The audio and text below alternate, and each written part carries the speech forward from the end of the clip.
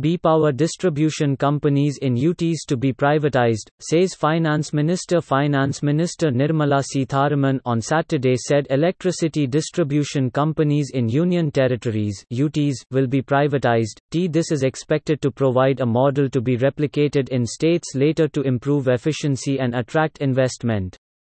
Unveiling the fourth tranche of the 20 lakh rupees crore stimulus package to revive the coronavirus-hit economy, Sitharaman said there is sub-optimal performance of power distribution and supply in the country. She said privatization of DISCOMs will lead to better service to consumers and improvement in operational and financial efficiency in power distribution. This would serve as a model for emulation by other utilities across the country, she added. Privatization of distribution companies (DISCOMs) has been under consideration of the Power Ministry for quite some time.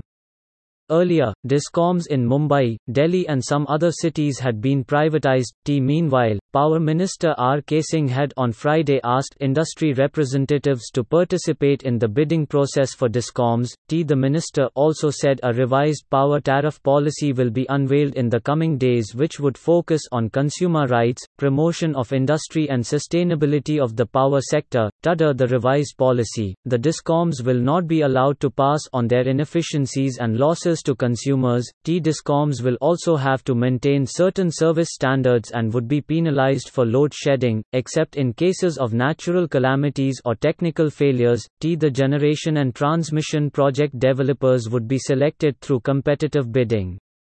It will also provide for direct benefit transfer of subsidies and installation of smart meters. Singh had told industry representatives in a webinar that an informal group of ministers had approved the revised tariff policy, which would be taken to the Union Cabinet for approval. He expressed hope that the policy would be rolled out within a month.